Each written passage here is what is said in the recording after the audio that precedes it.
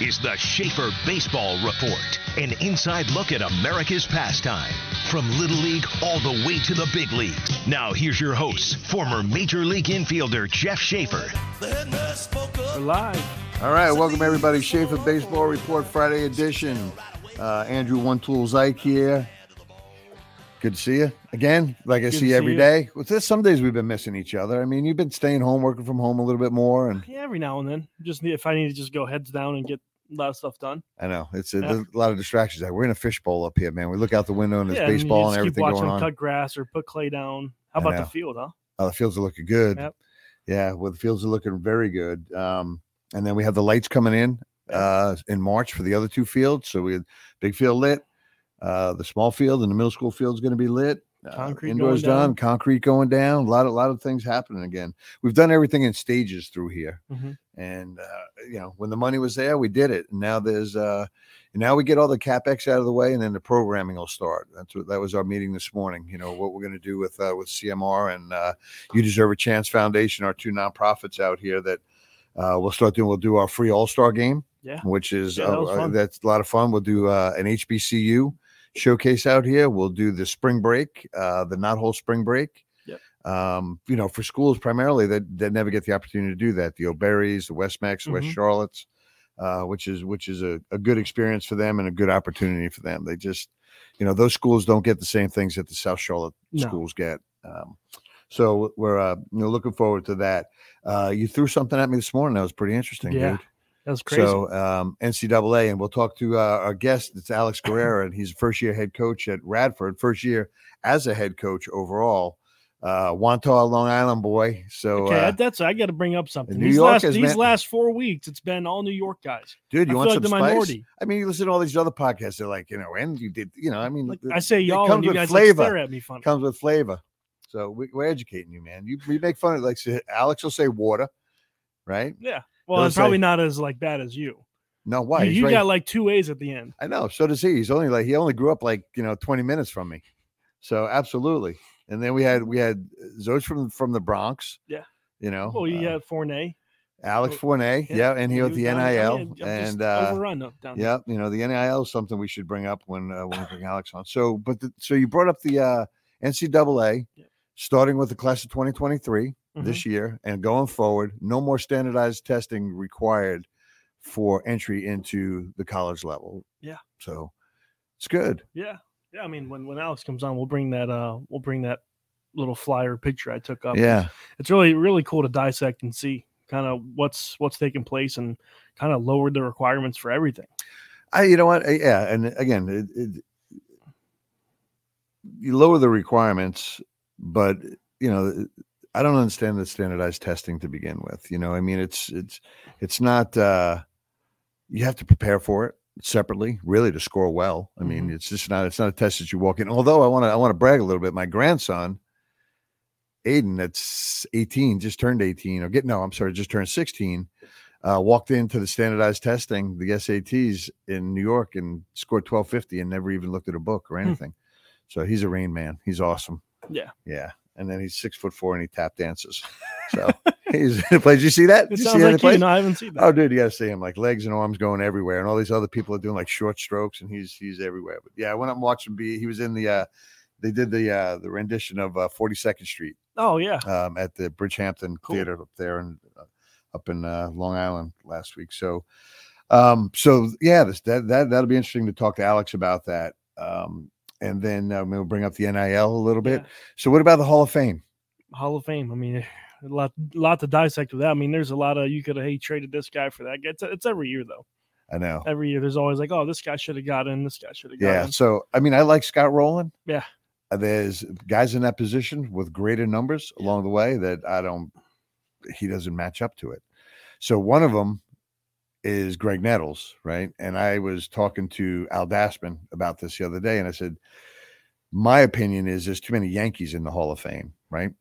So they're not, so if you're kind of that bubble guy like Nettles is, he doesn't get elected by the. Now I don't know what his personality is with the writers, because the writers pick on these things all the time, right? So a lot depends in the locker room. I've been in those locker rooms, like guys that the writers hate, or they hate the writers, and then there's just this turmoil, and then there's guys like that they enjoy talking to, especially like myself, who never got in.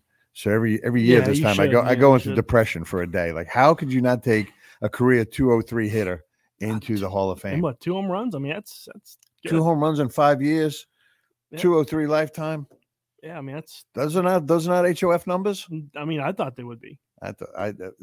So, and Amanda, you're an idiot, Jeff. You didn't think of that. So, but a lot of respect for Fred McGriff. I thought he should have been in a lot sooner. Yeah.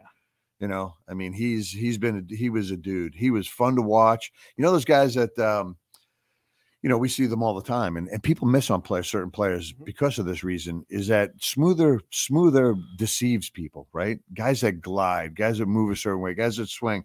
No, doesn't necessarily look like this great bat speed. Corey Seager is one of them, right? Corey Seager has unbelievable bat speed. Yeah. But it doesn't look like he's swinging hard. Yeah. But he's got greater bat speed than everybody else in the big leagues. Yeah. And McGriff was that way. Everything he did was so smooth.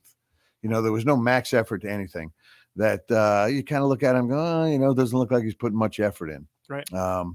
We've seen players along the way that you got to explain to guys that are recruiting our athletes that, this guy glides, he's smooth. He's not, don't mistake that for not hustle, because he's moving easier than everybody else. It's a well-oiled machine. And that was Fred McGriff. But I watched video of Rolen at third base. Now, his offensive number is pretty good. He was a consistent third baseman. Yeah. But he's so far from Arenado. Oh, Arenado is ridiculous. Or Machado over there. Yeah, Machado too. Not even remotely close to that. So it's funny. It's interesting that, we talk about it every year, that the criteria to getting into the Hall of Fame is going to change. Is it too hard to get into the Hall of Fame right now? The numbers have been set so long ago. So let's talk about the game. Guys would come into the league and they'd play 14, 15 years, almost, a long time, right? So you had a chance to accumulate numbers. Look at Don Sutton, right? Don Sutton's got 300 wins. If you saw Don Sutton pitch, you'd go like, this guy throws doo-doo, man. This is pus. Like, how does he have 300 wins? But he pitched for 20-something years. Yeah. So he got to 300, he gets into the Hall of Fame. Is he a Hall of Fame athlete? No, he had longevity. Right. So he got in based on longevity. So the guys that had longevity set the numbers, high numbers. Right. Okay. Now you got to look at it and go, guys aren't playing as long. They're playing 10 years, 12 years, maybe. You're going to lose. They'll never be a 300 winner again. Never again, because they're coming out in the fifth. You pitch 5, you give me less than 100 pitches, you're out, right? Yeah. You don't see the guys going into 100 pitches a game, 120. You go back and talk to Jim Palmer and Nolan Ryan and guys like that. They pitch games where they're 140, 150 pitches in to get the W. No, I'm not coming out. And now the theory of 2 times through the lineup, third time is iffy. If you get through the third time, great. They don't look at things statistically as far as defense goes anymore, like they did with Ozzie Smith. I genuinely believe that Omar Vizquel should be in the big leagues. You win 11 Gold Gloves. Being in the Hall of Fame. I was like, he did it right in the big leagues. I made him that way too, because I was playing behind him and I forced him to be that good. He was scared because 203, 2 home runs. You better do some damage, buddy. You got to. Or you're not going to get on the field with me sitting on the bench, right? But you have 11 Gold Gloves. You're a Hall of Fame middle infielder at shortstop, right? That's, his fielding percentages are off the charts. Highlight films of this guy are phenomenal. How is that guy not in the Hall of Fame? Yeah. But he had some issues off the field. Writers didn't necessarily Omar was a cocky dude, and he was cocky to everybody. It was just how he was. You either liked it or you didn't. That's the part I'm not a huge fan of with the writers and stuff like that. It's like NFL, I think they're too widespread. They let a lot of guys in. Yeah. Or the NBA and MLB, I think, are pretty on par with, like, they're really picky. Right. But I think it should be opened up a little bit. Like, there's some guys that they miss on, and it's like they never have a chance to get back in. I agree. Yeah, I agree. Yeah, it's just, it gets to a point, then you got to hope that the alumni, vote you in. But, there's definitely certain guys. There's guys I'm happy for, that thrilled for, that deserve it, because they're good guys that put up numbers, like Jim Thome. That's one of the best. But then, you look at the guys that are not in, right? And you go back, and you say, well, Pete Rose should go in. And we have this conversation, you and I, every single year. Yep. And my take is put him in, just don't let him speak. Don't let him get up. Just like put a bust in there. Tell Pete you're in the Hall of Fame. You don't have to put your little table down the road from HOF, from the Hall of Fame now. You can, you can sit up on the podium with everybody, but you can't say a word. What about steroid era? Well, Pete Rose and Shoeless Joe Jackson are the two that I think should definitely be in there. You know what? I listen, we all had opportunities at that time to do it, right? Sure. And I think I probably lost a year or two not doing it for guys that came up behind me that showed up, the next year bigger, stronger, and whatever, and and just put up better numbers at that point, obviously. But I just, that's enhancing. You know what I mean? That's enhancing. And I don't believe it. I don't believe Roger Clemens should ever get in. Listen, there'll always be a piece in the Hall of Fame about the steroid era. So they're in. Right. My name's in there on the lineup card with the first Griffey game. I'm in the Hall of Fame, dude. Yeah. But was I ever inducted into the Hall of Fame? No, I don't think they should be inducted into the Hall of Fame. I don't think Alex Rodriguez should sniff a day in the Hall of Fame. I don't. And you know what? There's a lot of guys, and I'm not throwing out names that people don't know about, but Biggio is one of them that they talk about. It's a Long Island dude that that Guerrero would know growing up. That they say it all the time, but he was never caught, never proof, right? So I don't know. Bagwell was another one. They say Bagwell, the two Houston guys that got in that were juicers. I saw it all over the place. I honestly, I can genuinely tell you that I never saw anybody being injected. But I saw bodies change like I've never, ever seen before. Okay, so on that point, should the Astros keep their World Series? No. Not a chance. My thing is, if the Astros keep it, then they should be able to let some of those people in the Hall of Fame with an asterisk.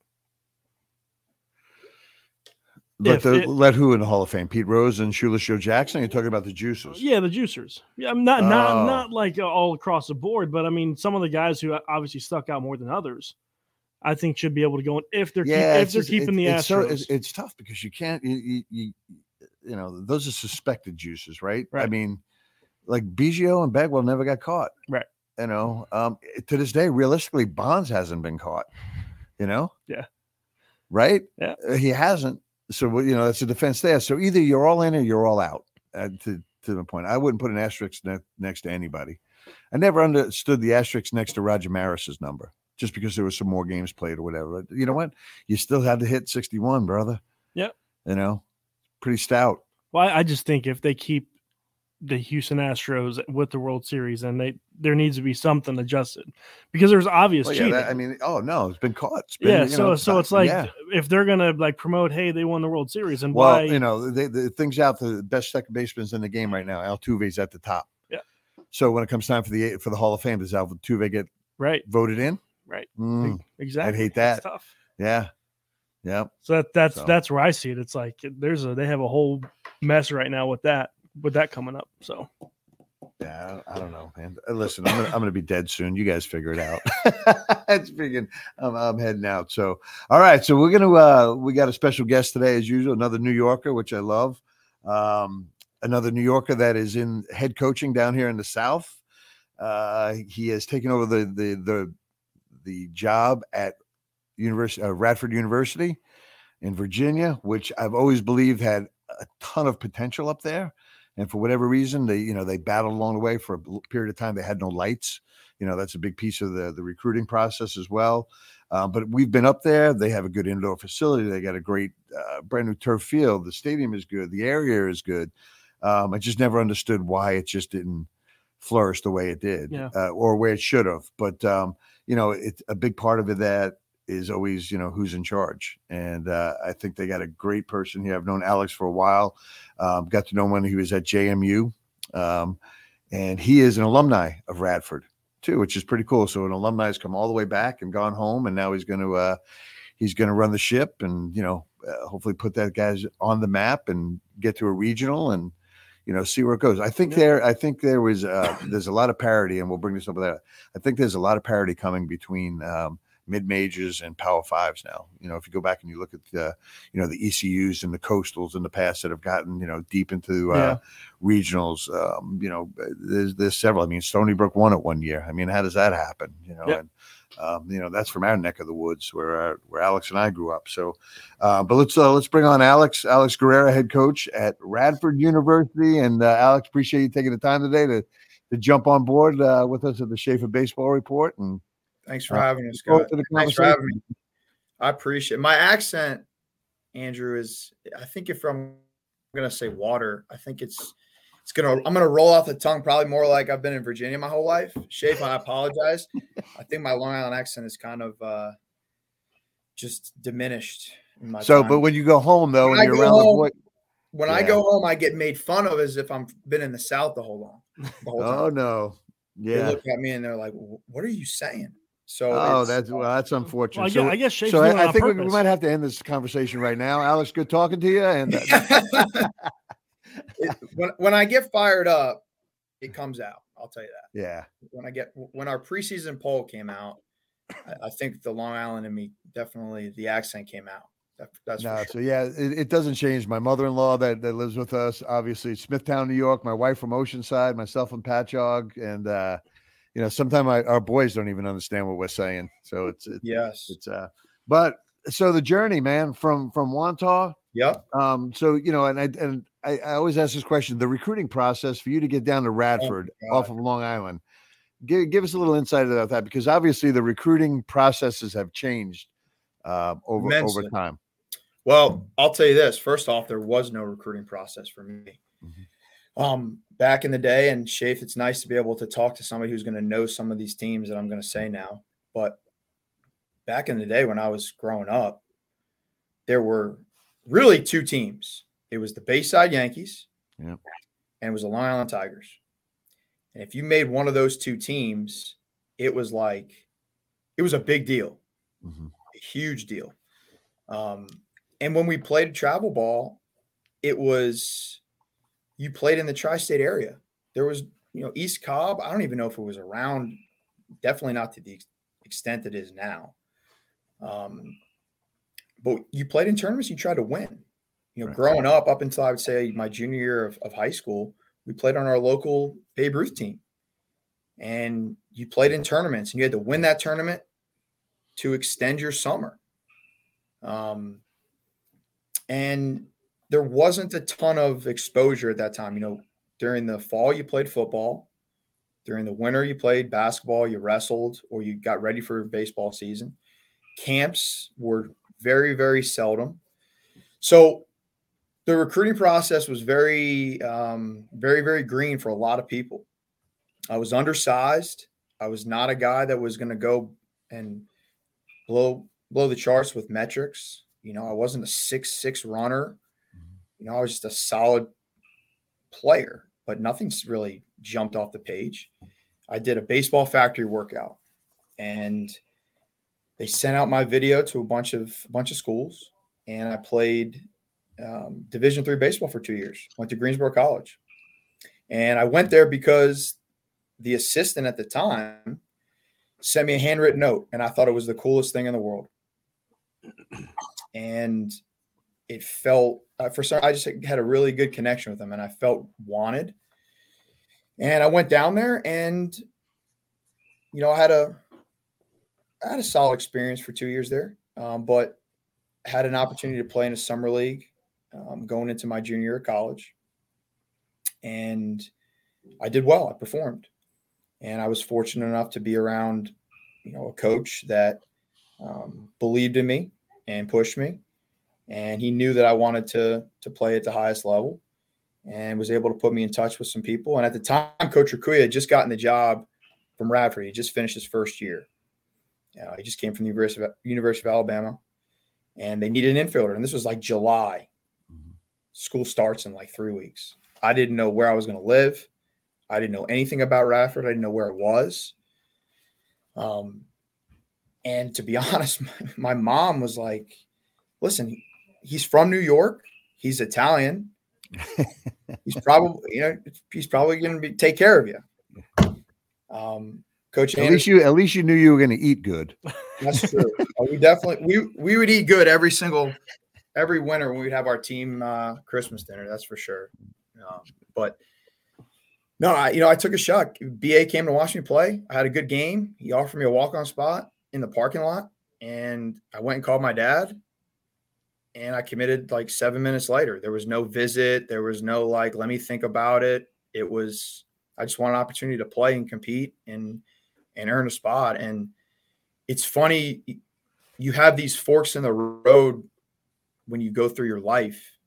And that was really the first one, really the second one, because I first had to decide to go to Greensboro. And even though it didn't work out, you had this really, this pinnacle decision to make. And you just kind of bet on yourself. And it was the best decision I ever made with the least amount of information possible. Isn't that amazing? You talk about this because there's a couple points that you brought that I'm going to bring up in this conversation, but how many kids don't bet on themselves, right? Now it's just, they're so used to playing on pay for play teams, and they show up and, and they're supposed to be in the lineup all the time. And then all of a sudden some adversity hits and they don't understand how that, if you don't believe in yourself, you don't jump forward. You're talking about the, the Bayside Yankees. Obviously we all knew about the Bayside Yankees, and the Long Island Tigers. I played in the Connie Mack when I was growing up. So it was, we were Port Jeff A's, and we won the Connie Mack World Series out in Farmington, New Mexico. Yep. But to your point, the difference was, we were playing for standings, right? We were playing for a place to play and move on. And then we want to go play. Okay, Connie Mack Suffolk County is going to go play Nassau County. Then you get through Nassau County, then you get to the States and all the guys from New York. And then next thing you know, you're heading out to Farmington, New Mexico. To your point, I mean, so you played every inning of, you never took an inning off because you were trying to climb through and continue your summer. Correct. Where now it's these 4 games on the weekends, and, hear from Charlotte and say we're down on the coast, and it's Sunday at 4:00 and you got that last game. These guys just want to go home because they got a 4-hour drive. Yep. So they're not really playing for anything. And then everybody's gone. That's the other part that drives me nuts, Alex, is that, you're a diamond rat like I was. I mean, we were undersized. We made the most of everything we had, and we got opportunity and we grabbed it. But we played because we loved the game, man. I just want to play. I just want to play. Right. And personally, I played, my goal was, I'm going to play this game until somebody takes my uniform off me. So somebody says I can't play anymore. Unfortunately, I got into pro ball, and, I played till I was almost 35, but I told my wife the other day, I could have spent 15 years in AAA and would have been happy. No question. Would have loved the game because I got to play that long. And, the other thing too, Shafe, that I want to make a point of as well is like, part of like your story as a player is the environment that you're around as well. And me growing up, playing with the same kids that I played middle school, high school, and summer ball with. Oh, thank you. Sorry. The same kids, that builds a tremendous amount of character. The blue collarness that you playing for each other. And that type of mindset and work ethic, like it just gets instilled with you forever. And, I'm not going to be one of those coaches that's going to dog travel ball, because I think there's a lot of advantages, and there's a tremendous amount of wonderful opportunities that travel ball provides for kids. And I wish I was able to play at Lake Point in front of, 100 college coaches. It's great. But there's also some elements of the things that we grew up in that are missing, of the competitiveness, the care, the joy, the pride that you take in who you're representing. You're playing. It's just so, and I asked this question. I'll ask him because I know what his answer is. You grew up on Long Island. How many fights were you in your life growing up? Literally, just fights. Oh yeah. Oh yeah, right. So now we come down. We go, and I'm not saying everybody go out and have a fist fight. Oh yeah. Hey, but we learn. I mean, you got your ass handed to you. You got a kicked, or you were doing a kicking, right? One way or another. But you were in a fight all the time. You understood how to fight. When you're down and somebody's beating on you, you're going to figure out how to get out of there. Now you say, how many kids here have been in a fight? Raise your hand. Nobody, right? Okay, or maybe 3 guys, and I'll say, okay, how many of those 3 that are there, you can't count fighting your brother? Okay, and they all put their hand down. So it's a different story. So you're right; it's a different mentality. Played for different things. I just, that piece there, the athlete to me is bigger, stronger, faster than it's ever. It's going to continue to get that way. These guys, I don't think you and I have a chance, right? No. You know, we're 155 pounds. We're going into Division I programs. Where how do you fight through that? So the athlete is better, but to your point, the guys that we were playing with, we grew up with, we understood, we knew how to play. Our instincts were better. We were figuring out how to win games, not how to get through the weekend. Yeah, like there was no, if you had to, I know baseball is different. The game, the analytics, the metrics, the different decisions that you make as a manager or a coach, right? And especially now, like in travel ball, like you don't see many guys bunting or playing small ball. But like growing up, like if my coach gave me the bunt sign, like I wasn't gonna like shrug my shoulders or call time and make him do this, like the polite way of like calling time and going like this, like I don't want to bunt. Like, can you think about it again? Type of thing. Like you just did it. Yeah. And those are things that are at times, I think, missing. This conversation is going to go in many different directions right now because I love it. Because you know what? Again, when you get these guys on campus, right? So you're going to go evaluate an athlete that's in a combine. Yeah. And he's going to make 4 throws to third from the out. I mean, 2 to third, 2 to home from the outfield, take 5 ground balls, whatever. You may see him in a game or two. He does certain things. And then that's the skill set, right? So we can grade out the skill set. And now with the metrics too, wow, he throws the ball across the diamond 88 miles an hour, 90 miles an hour, his rotation on his break, all this other stuff. But when we don't see the baseball player, right? So you get on, this kid gets on campus. Now you got to teach him how to play the game. Well, that's where we succeeded, or a lot of guys in our era and your era, whatever, that you got on campus and you knew how to play the game. So you had a legitimate chance of getting on the field. I mean, you were competing because the game is played different at the college level than it is the pro level. The game is played different on the showcase level than it is the college level. Shafe, the other thing too, man, is like, how many baseball games did you watch growing up? WOR, WPIX, brother. Listen, I grew up watching like Keith Hernandez and Keith Hernandez and my goodness, he just passed Jeff away. Jeff Schaefer, of course. Well, I mean, every night, like I'm watching a Met game with my dad. Yep.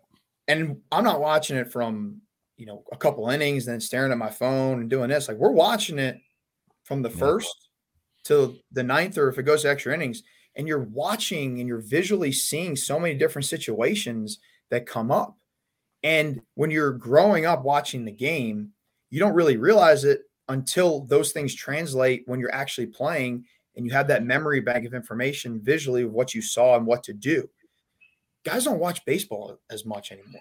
No, I have a theory.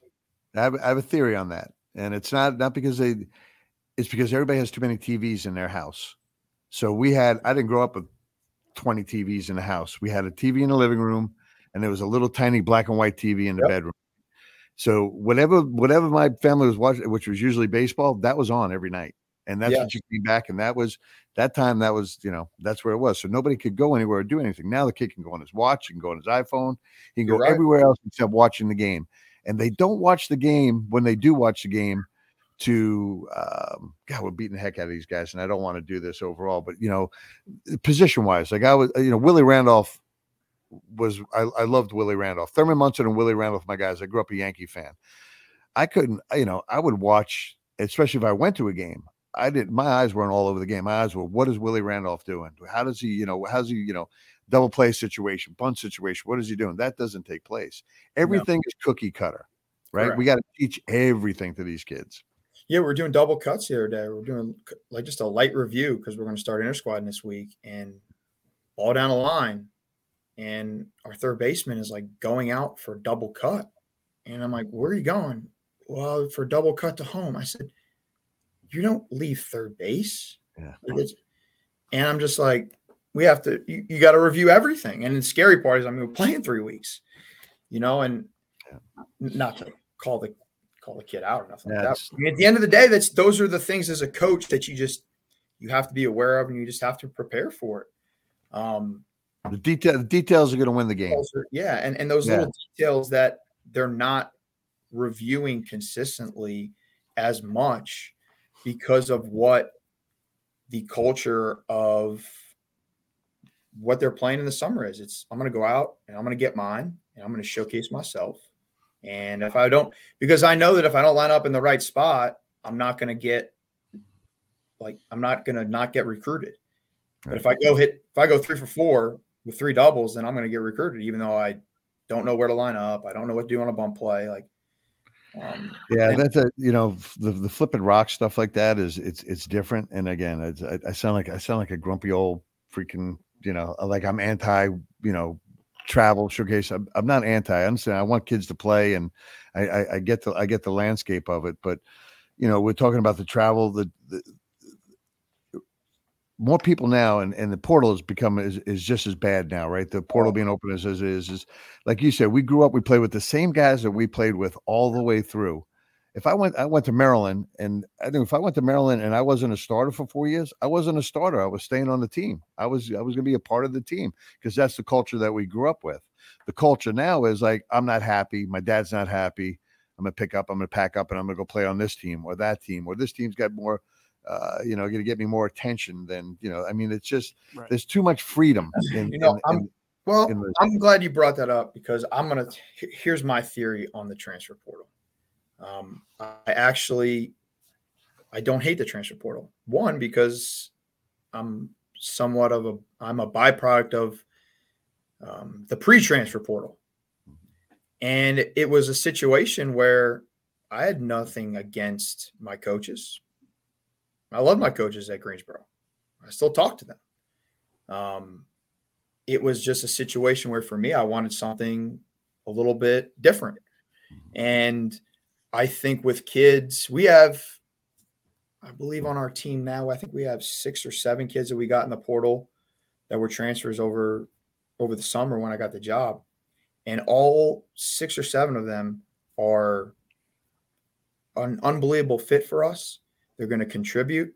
They're great kids. They have skill. Sometimes when you're in an environment that doesn't, for nobody's fault, just doesn't work, the freedom for them to go somewhere else to be successful is fine. Coaches, we can up and go whenever we want. And from a financial standpoint or fit standpoint, whatever, we can up and leave. And for me, I think the opportunity to go to a school, graduate as well, and then you have success at that school and go somewhere else because you want to pursue a degree, or you just grew up a fan of a school and you have an opportunity to play there. What's wrong with that? I don't think there's anything wrong with that. The one that would get me is you come to a mid-major, nobody believes in you. We develop you, we get you better. We're putting you in a position to achieve all your dreams, and then you go, I'm out. Right. That sucks. Right. That would suck. Right. So I'm not. I get the transfer portal, but I did like the old rule where you had to sit out a period of time. So there is a consequence to your decision, right? So now there's no and the other part that's difficult for you guys is that a guy can enter the transfer portal and not go anywhere, right? So you're holding money for this guy, and he's like, "Yeah, coach, I'm in the transfer portal," and and then the day before the season or the day before practice, goes, "Yeah, I'm gonna go to this school," and you're out. So it's still kind of it's a little bit it's still a little lax. There's a gray area in there, right? So there's a little. There's got to be a consequence to each decision. But I get it. Listen, if you got a chance to go somewhere else, and we see it a lot with football more than anywhere else, right? These quarterbacks that get backed up. That to me is unbelievable. It's amazing to me. And then they end up in the NFL and they're superstars, right? I mean, look at the guy from Cincinnati that Joe Burrow. Yeah, say the same with Jalen Hurts. Yeah, it hurts as well. Yeah. I mean, these guys. So yeah. Hopefully, it does work out. And now, speaking of the transfer portal, Alex, do you think that with the transfer portal being such a big thing now, has that closed the gap a little bit between mid-major and your Power 5 D1s? All they can spread down to D2, D3. I think it's everyone's benefited off of it. 100%. I think mid-majors are going to benefit the most. I think it's going to become a trickle-down effect. I think the only people that it would – I don't necessarily think it will hurt Power 5s because a lot of times you're going to get those kids that are really good at the mid-majors that are going to then move up. And then you're going to get those guys from the Power 5s that don't play or don't have a lot of success, and then they go back down. Or a guy at our level that doesn't play much, then he goes to a D2 or D3. And then you're going to get the D2 or D3 kid that's had a lot of success, but may not be a Power 5 guy, but could play Division I, me being an example. I think it all comes down to the fit for the school, for the kid. I do think it's creating some more parity for sure. I mean, you're getting older guys with some college experience of just being in a college program. Look, freshmen, high school kids that are coming from high school and coming into college as freshmen, it's hard to play every day. Right. Yeah, it's hard. The everyday grind, the routine.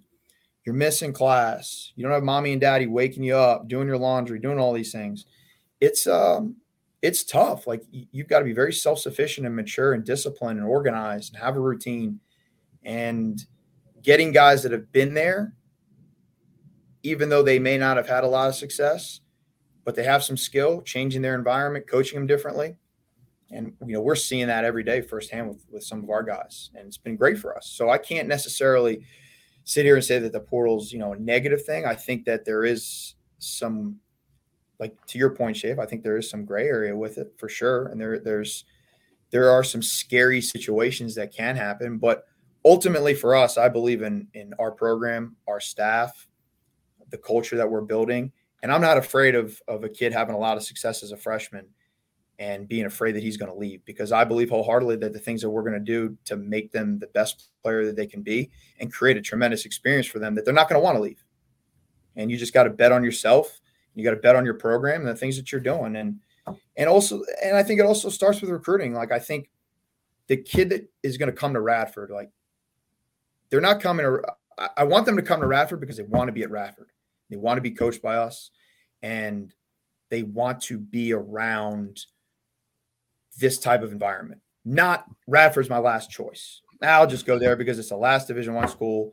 That's where you're going to get in trouble, when you don't recruit the right kid and the right family, and then they have success, and then that loyalty's gone.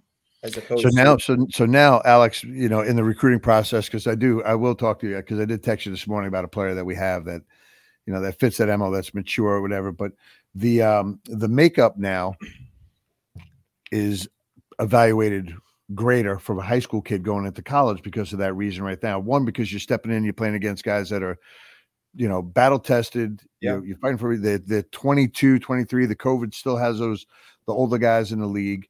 You're bringing guys across that, that are more prepared to play, than a freshman stepping on campus. So the makeup of a high school kid now is critical.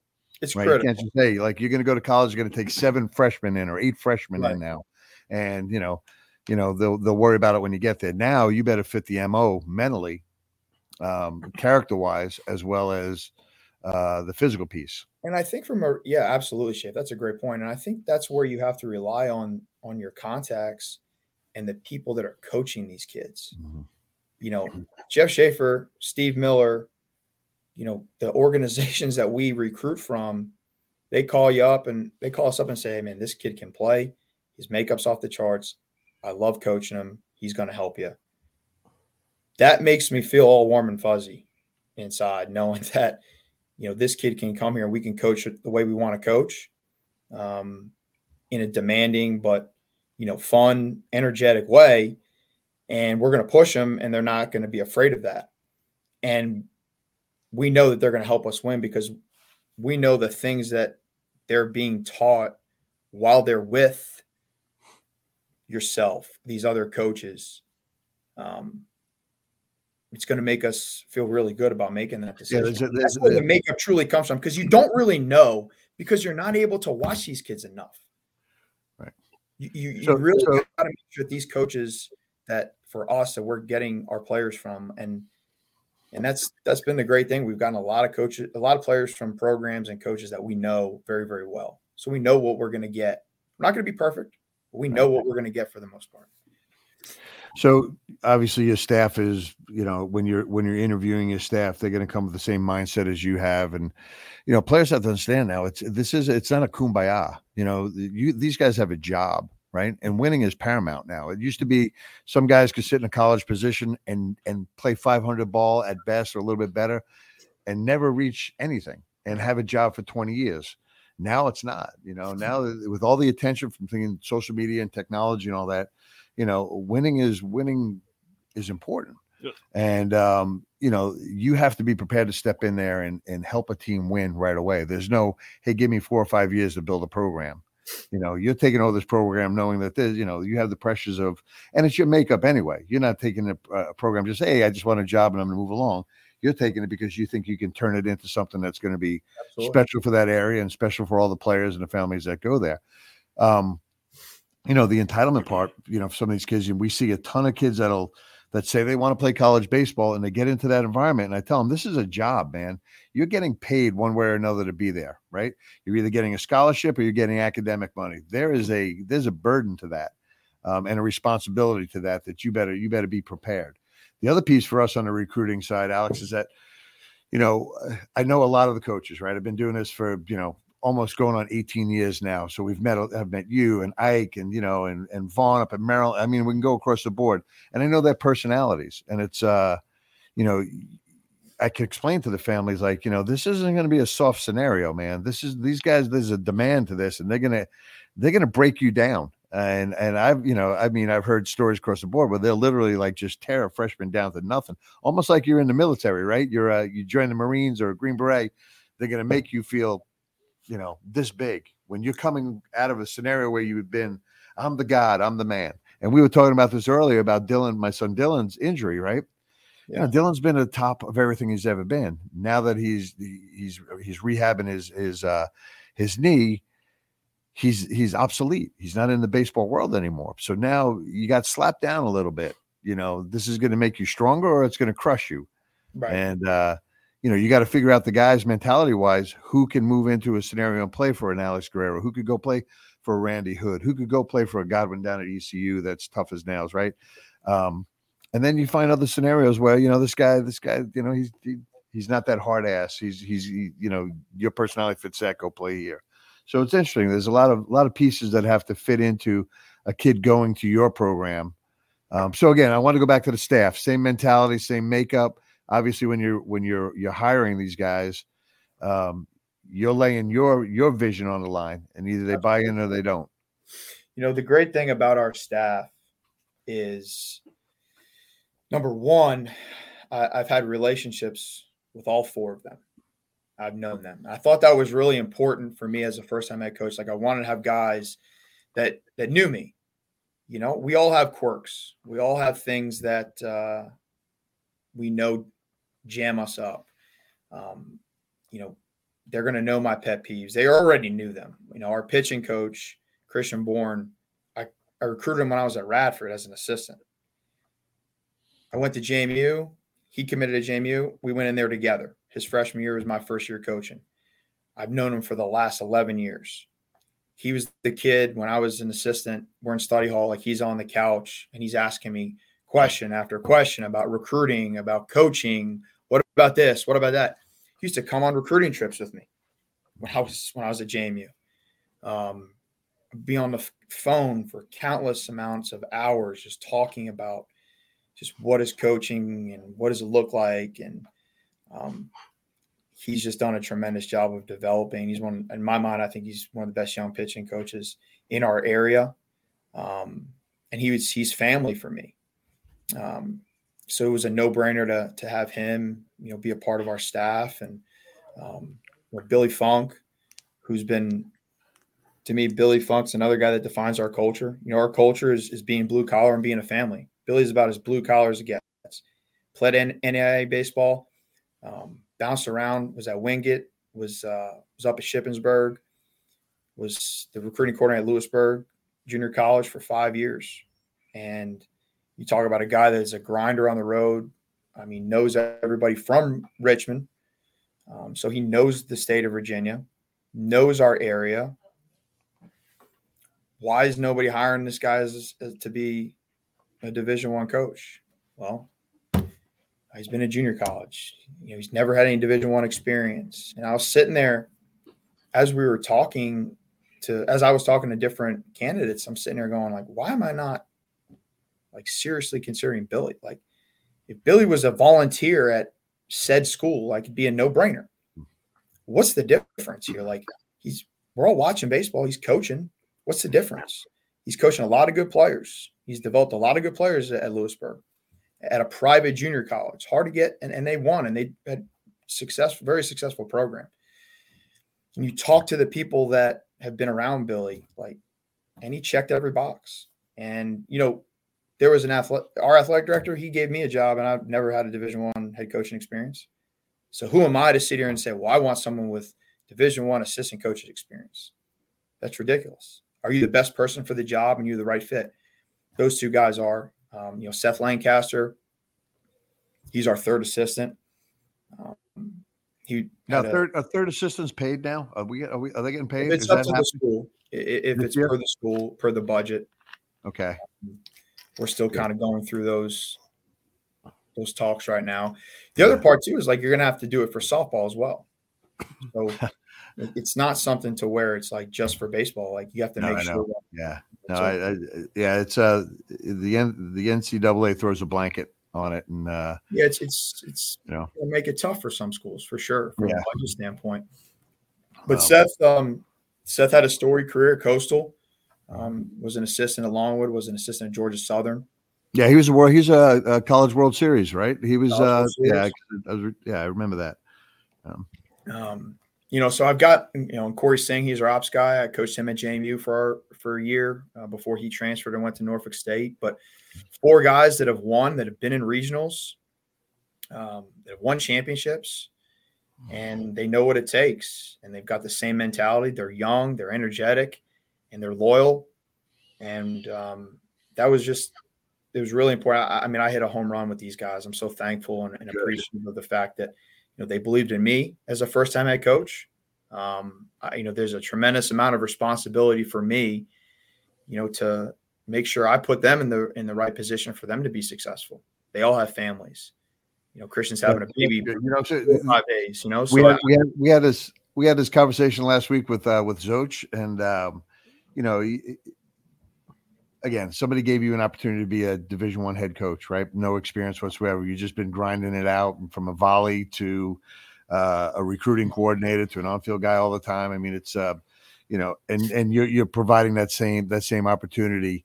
It's like being a parent, right? Yeah, they're gonna fly the coop at some point. You hopefully that they're sitting at a D1 job as a head coach or doing something else, but it's you're gonna raise them, give them what knowledge and then hopefully it's painful at times. I'm sure, I hated to see you go, but you got to let them go. I was so fortunate to be around so many great coaches and mentors, when I started into this profession. And, you start with Terry Rooney, who gave me my first job at UCF, and the assistant coaches that were there, Joe Mercadante and Ryan Klosterman and Kevin Schnall and Brandon Romans. And then having the opportunity to work alongside Rich Witten, who him and I both got a head coaching job within 48 hours of each other, which was so cool. And then coming to Radford, working for Coach Rakuya, being with Mark McQueen and Justin Willard, and then going and spending the last 6 or 7 years at JMU, with Ike and Jimmy, Daniel Bowman, just having all those guys. Those are all good people. You just rattled great off. People, and they helped shape me into the coach and person that I am. And a lot of the, you take a little bit from everybody within all aspects of it, the on-field part, the behind the scenes part.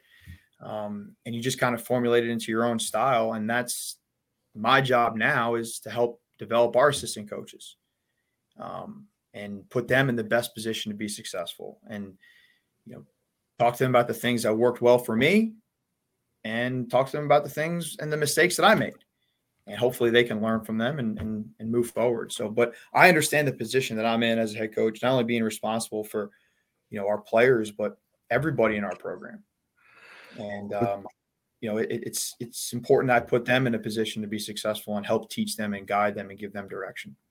All right. Educational piece here for the parents and the kids that are listening. How positive social media can be and how negative it can be. It's great, but it's also awful. You can use it in a tremendous amount of ways to learn, to get better, to grow, to improve your craft, to develop, to meet new people, contacts, this and that. You can also use it as it also can be a huge negative if you're tweeting the wrong things, liking the wrong things. If you're spending too much time just scrolling up and down, if you're looking for instant gratification on there, like there's positive negatives to anything. I think social media is. So how much do you guys monitor that? Because I've heard other coaches monitor it a lot. Because you're giving them money. You're giving them money. Your reputation is on the line as much as their reputation, because you're offering somebody that, might not be the best person. We had a conversation with a kid the other day, one of our committed guys. I called him up. I told him, hey, man, you need to clean up your TikTok. Like, some of that stuff is nothing like bad to the point where I'm going to pull his scholarship but hey, man, like, you need to tighten that up a little bit. Like, some of that's just like no feel, like, just be better. Like, I don't need to see some of those videos, like, Yeah. So I would that's the social media piece. As far as you getting the job there when you did it at Radford, that position was probably highly sought after.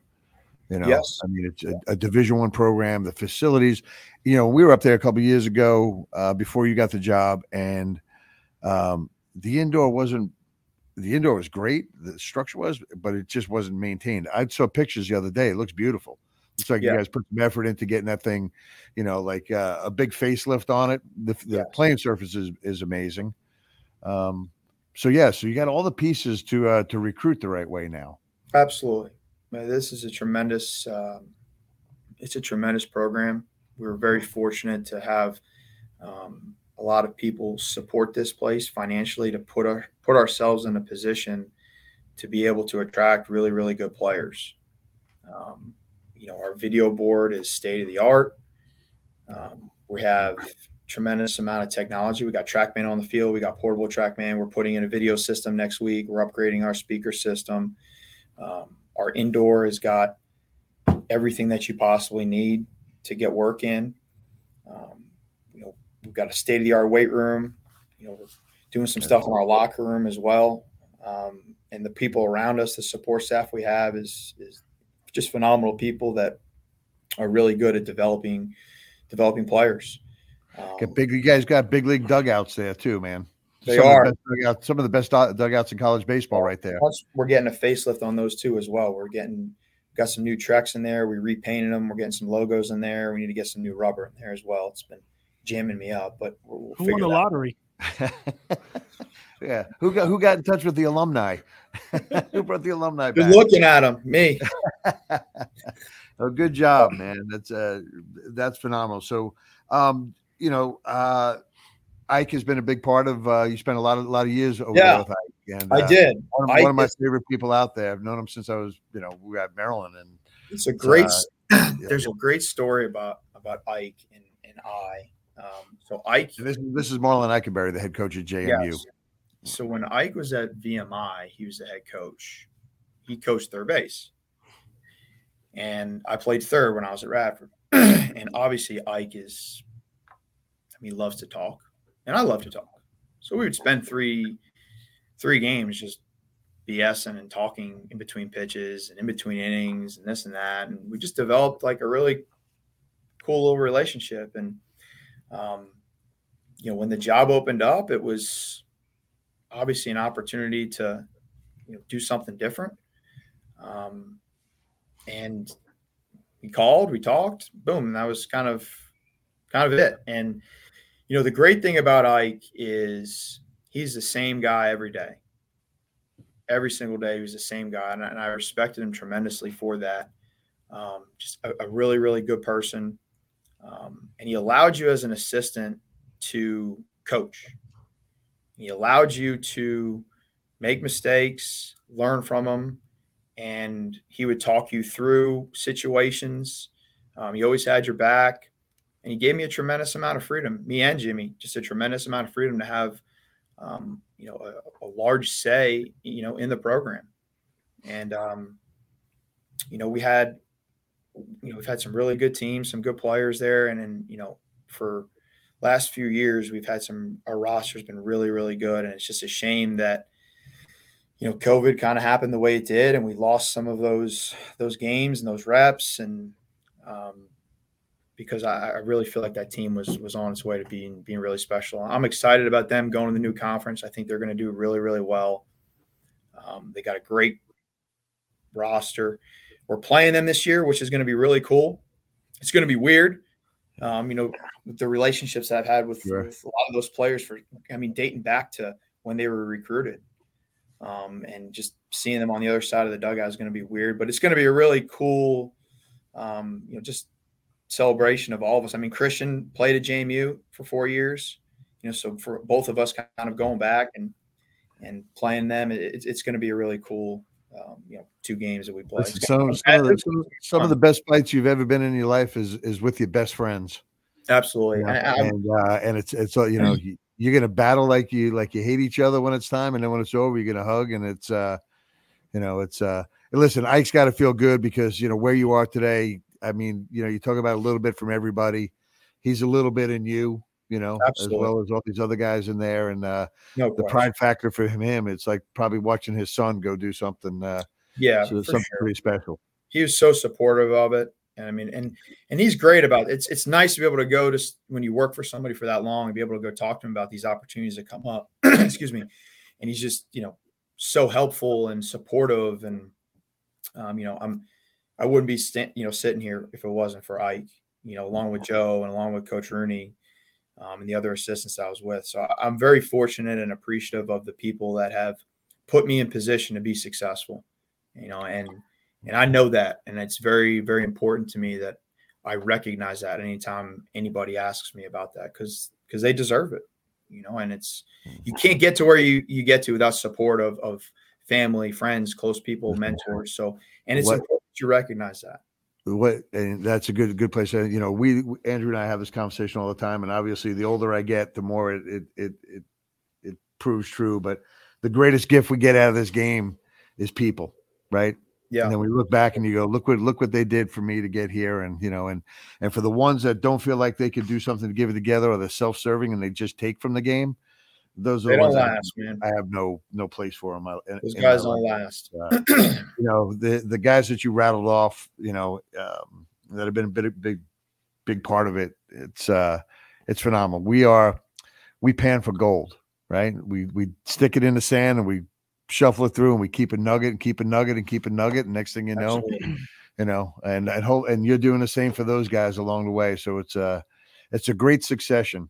Absolutely. And there's a lot of pride all the way through it. So Alex, man, I can't thank you enough for taking the time to be here with us. I'll reach back out to you, about the other the player I was talking about. But and again, we deal with guys like Alex and social. This is present players. It may not fit, may not be whatever. There's no harm in it. Like, hey, like them, don't see what you see. Great, man. Move on. Here we go. And then we get back and we do it again. And that's what keeps that's what keeps our game healthy. It's so good luck to you and the staff this year. We're looking forward to seeing how this thing rolls out. I'm sure it's going to be great. And we'll be in touch, man. So thanks, Shafe.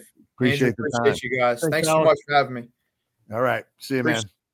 So what a good dude. It's always the guy that jumps up when you're somewhere and, finds you, says hello. Yeah. Not the guy that kind of walks by and kind of, hides, but I'm wishing him the tremendous success. Hey, maybe he'll run into Queens one of these days.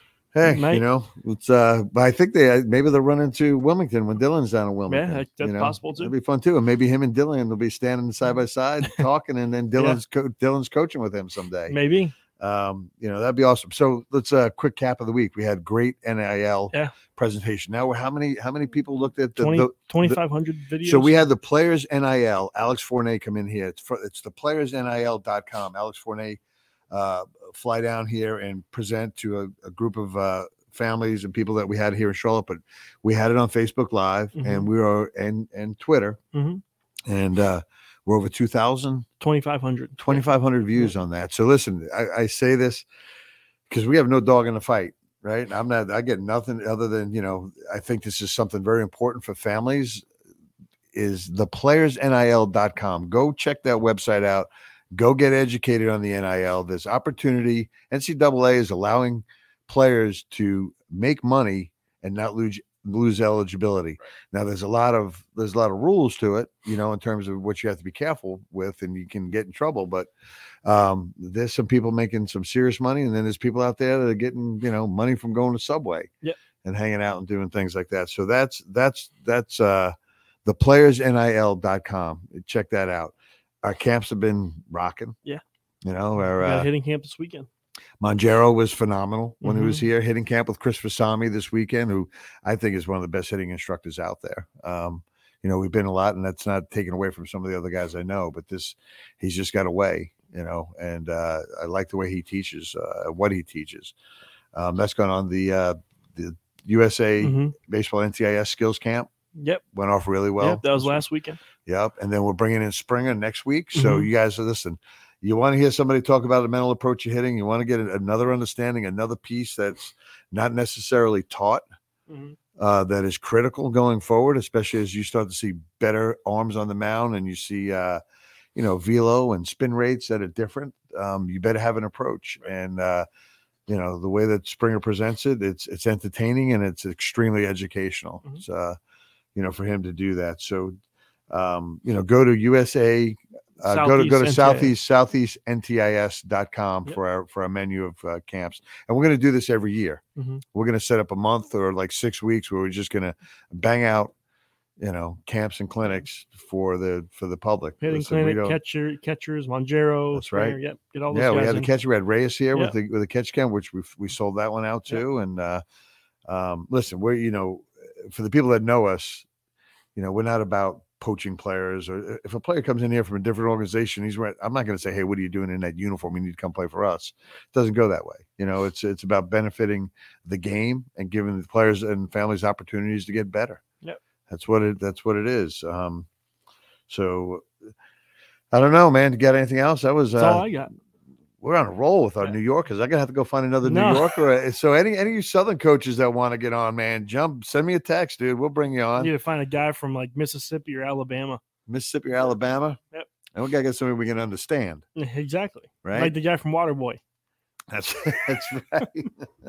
Who's that? Wasn't he? Bobby Boucher? Yeah. Yeah, Bobby Boucher, Waterboy. So, but all right. Well, one tool, man. Appreciate it. And we thank everybody for listening to Schaefer Baseball Report again. We will do this next Friday. Yep. And we appreciate the support. Peace out.